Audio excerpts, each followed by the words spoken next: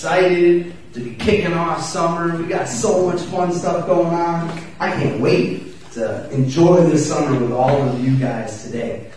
But today I've got a question. We're going to talk about something a little bit wild today. Can anybody tell me the first sin recorded in the Bible? Oh, that's good. I'm going to warn you, it's a trick, so don't feel bad. But what do you think? The first sin recorded in the Bible was when Satan rebelled against heaven. You tried to trickle. You tried to trickle.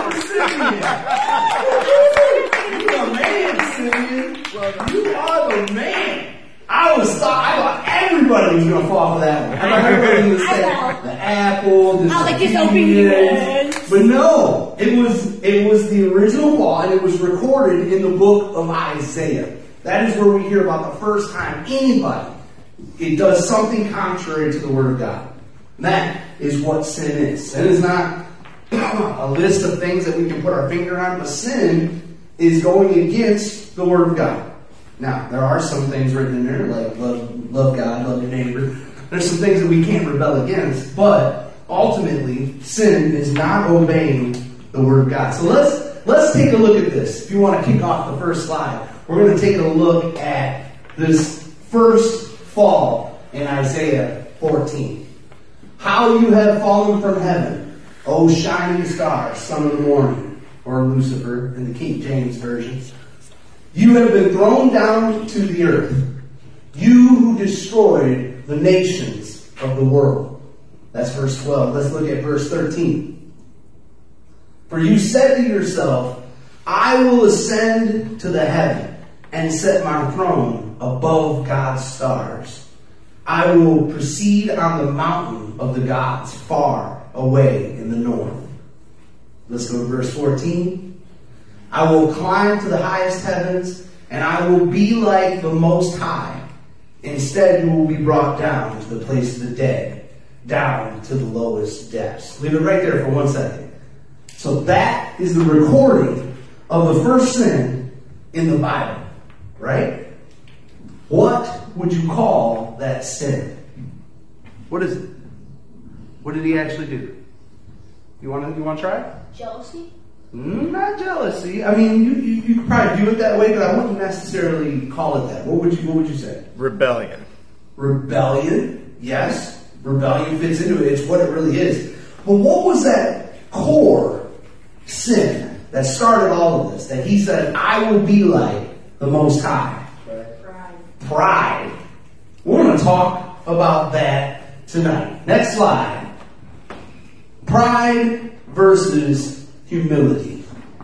Pride versus humility. I don't know about you guys, but I've been hearing this word pride a lot lately. I'm not going to get on controversial subjects. It shouldn't be controversial. It shouldn't be. You're right. You're right. Because when did this word become a good thing? Yeah. When did pride become a good thing? Right. Like, as far back as the entire creation of the world, it was what started off all of the downfall. It was all because of pride. All because Lucifer said, I'm going to be like God. Right. I'm going to put my throne above his. I'm going to decide what's right and wrong. I'm going to be the new supreme being. And all of that began with this pride. Mm-hmm. And I know we're like, don't get me wrong. I'm very big on making sure you guys understand who you are in Christ. I'm very big on that. Like, you guys are filled with the Holy Spirit. God speaks to you. Like, I told people that if what I tell you contradicts with what the Bible and the Word of God says, don't listen to me. And I believe that in my life. Right. We should all have the Word of God. We got the Holy Spirit talking to us. And it should align with the man of God that God's placed over our life. Amen. But we hear a lot in society and today, like, pride is a good thing. Know your worth, know your pride. I know we say that saying. Candy, I think, has a shirt with that on it. That's okay. I want us to have a healthy self-image of who we are. God says we are. But there comes a point where it crosses that line, and it's no longer humility, but it's all of a sudden it's become pride in our life. Mm-hmm. Where I start thinking that I know better than the Word of God. And I I start thinking that what my friends tell me and what we think is more important than what the man of God and the Word of God declares. Mm-hmm. And it got me thinking this week, and I'm like, this is something we need to go over. This is something we need to talk about. Where do we draw that line? Where should we stop and stop being prideful and start acting with humility? So let's look at some scriptures and what the Bible has to say about pride versus humility. Proverbs, the book of wisdom. It's got the wisdom in it. It tells us that pride goes before destruction and haughtiness before the fall. Anybody ever heard that scripture quoted? Yeah. Right? What's the King James Version? Pride comes before the fall. Pride cometh before the fall. Yes, we've heard that scripture a lot. Pride comes before the fall. When I start getting to the point in my life where I think I know more than God, I've got to get knocked down a few steps and remember who God really is. Right. And that's what happens to everybody. I think it was Dan and I was talking, we were talking about, it might not have been you, but we were talking about King Nebuchadnezzar. I think it was Travis. We were talking about King Nebuchadnezzar and how he looked down over his nation and he was like, I've done all this. And then it says in the Bible that God made him like a wild beast. He ran and lived in the woods, grew out his fingernails, and lived like a beast for like 7 years. And it was all because he was filled with pride. He got to a moment where he looked out at his achievements and he was like, I'm good. I've done great. My life's good. And it's all because of what I've done, not with God's help. Right. And then God had to humble him. Mm-hmm. And his pride came right before his destruction. But Proverbs 11:2 says, I'm sorry, I was reading slow. Pride leads to disgrace, but with humility comes wisdom. Now, my last job, there was an opportunity to work as a robot tech. And I watched them hire like 3 people who came in to fill that position, and they fired them like within a couple of weeks. Because all of them came in with all these qualifications and were saying, we know how to do all of this, and I'm good, I got it. But then when they messed up on the job, they ended up getting fired. So after I watched a few of them, I went to the boss, and I didn't go to the boss and tell him, hey, I'm the best, I'm the guy you want, I can do everything better. But I simply went to him and said, hey, if you need help in that, I'll help you with it. I don't know a lot, and I didn't go to school for it, but I can give you a hand, I can help you out a little bit. And I ended up running that position for like a year, up until I left to go full-time ministry. But it really, God showed me in that moment that it was because of the humility that God was able to help me in that. If I would have gone into that situation full of pride and full of arrogance, as soon as I messed up, the boss would have been waiting to rub my face in. But I did mess up, trust me. I messed up. I'm not perfect at all. But every time I did mess up, I could go to my boss and say, hey, I didn't know how to do that. I'm trying to help you. I was on midnight, so I was there alone. I'm like, I got no one to lean on. But, this is the best I did. And every time, because it was through humility, my boss was like, hey, that's good enough. Thank you for what you did. We're going to work on it now. I got my top guys here now, and we're going to take care of it. But God really showed me to work in humility and not pride. And trust me, that was a big battle for me to learn. I grew up to fight. I have 3 brothers. I would eat if I didn't fight. Apparently, I won a lot. but we grew up in that mentality. You stand up for what's yours. Don't let people take stuff from you. You hold on to this. Everything that you work hard and you pay for your way. And you prove that you can pay for your family and you can take care of everything yourself. And then it took me realizing, I can't. I don't know how to do all that. I remember holding my son for the first time and being like, what am I going to do? I'm a dad now. He's relying on me to live. My last 3 plants died. I've got no chances here. But luckily, with humility, God comes and supports what He's called us to do. So let's look at the next slide real quick. James 4:6. And He gives grace generously, as the scriptures say, God opposes the proud, but gives grace to the humble. That's a deep scripture there. Because we're not just talking about God's love. God's love is everlasting. I get all that. But grace? Grace is the one thing we need in our life. Amen. Grace is very important. And it says here that he opposes the proud and gives grace to the humble. That scripture really makes me feel like if we're not humble, we're not going to receive God's grace. Because if we're not humble, we're going to take it on our own shoulders to do what we think we need to do so that we can make our own way to heaven. And instead of getting in a position in your life where you're humble and you know there's no way you're making it to heaven without God. I need him to fix all of the problems that I'm creating down here. And that's what keeps me humble. Next slide. 1 Peter 5 and 6 says, so humble yourself under the mighty power of God, and at the right time, he will lift you up in honor. That's the way we should be trying to achieve honor. Trying to achieve honor by working extra hard, improving myself, or bragging about myself, or talking about all the things that I've done, isn't really getting honor. You know, it's like, have anybody ever told somebody, like, hey, it's my birthday, and then they go, oh, happy birthday? Right. Really mean the same. Yeah. Like, it's not really the same as when you wake up at 9 o'clock in the morning and a person calls you out of the blue, and they're like, hey, happy birthday! And you're like, you knew it was my birthday? And now, it's because they were on Facebook. That's the only way I know anyone's birthday. This is on Facebook. I check it, I'm like, oh, it's their birthday. Happy birthday. I was thinking about you all day. But it goes that way with God, too. If I say, look at the good job I've done, look at all the things I've done, look at me, and they go, okay, you did a great job. Well, I just fished for that comment. Like, I just made you give me that. Instead of the situation where I'm standing there thinking about all the mistakes I just made, and someone comes up and goes, hey, you did a good job on that. Mm-hmm. And then I take it like, wow, all right, I appreciate that because I know I didn't force you to say it. And that's exactly what God wants us to do in our lives.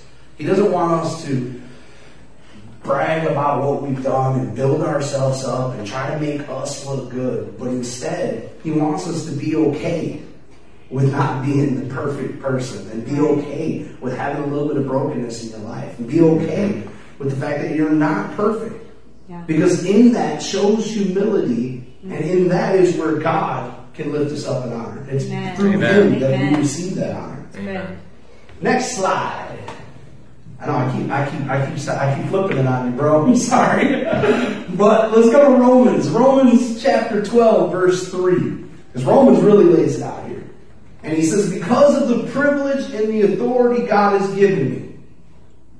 Now, has anybody in here been given some power and authority from God? Mm-hmm. Do we realize how much of that we really hold in our hands? Right. Like, God's given you power and authority. Amen. Like, again, I'm talking about humility here, but this is a dangerous world. So where do we draw that line? Yeah. Because there are religions who could take advantage of you, and there are people who will take advantage of you if you don't realize who you are in Christ. Mm-hmm. So I'm not saying we're worthless and we're no good and you should walk around with your head down and feel like Eeyore. Like, that's not what I'm saying here. But there comes a point where you have to realize it's through Christ that I'm empowered. Mm-hmm. It's through Christ. It's viewing myself the way he views me.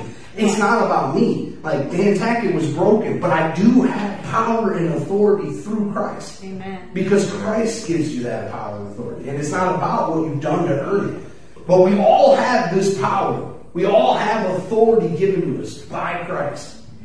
But he says, I give you each this morning. Don't think of yourself better than you really are. Be honest in the evaluation of yourself. Measuring yourself by the faith God has given us. Don't think of yourself better.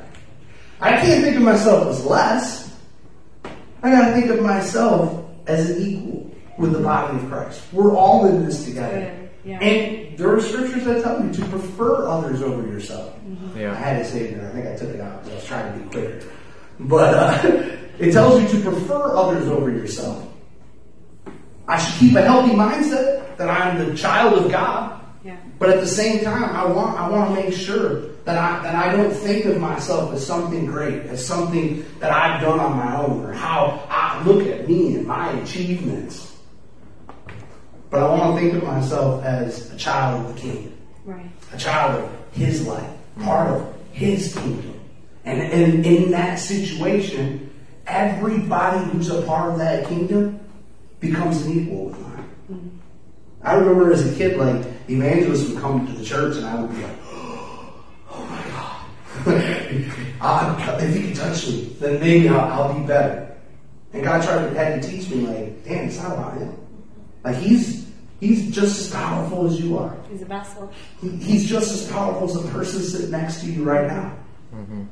We're all children of the King. It's through his name that the power comes. Right. Amen.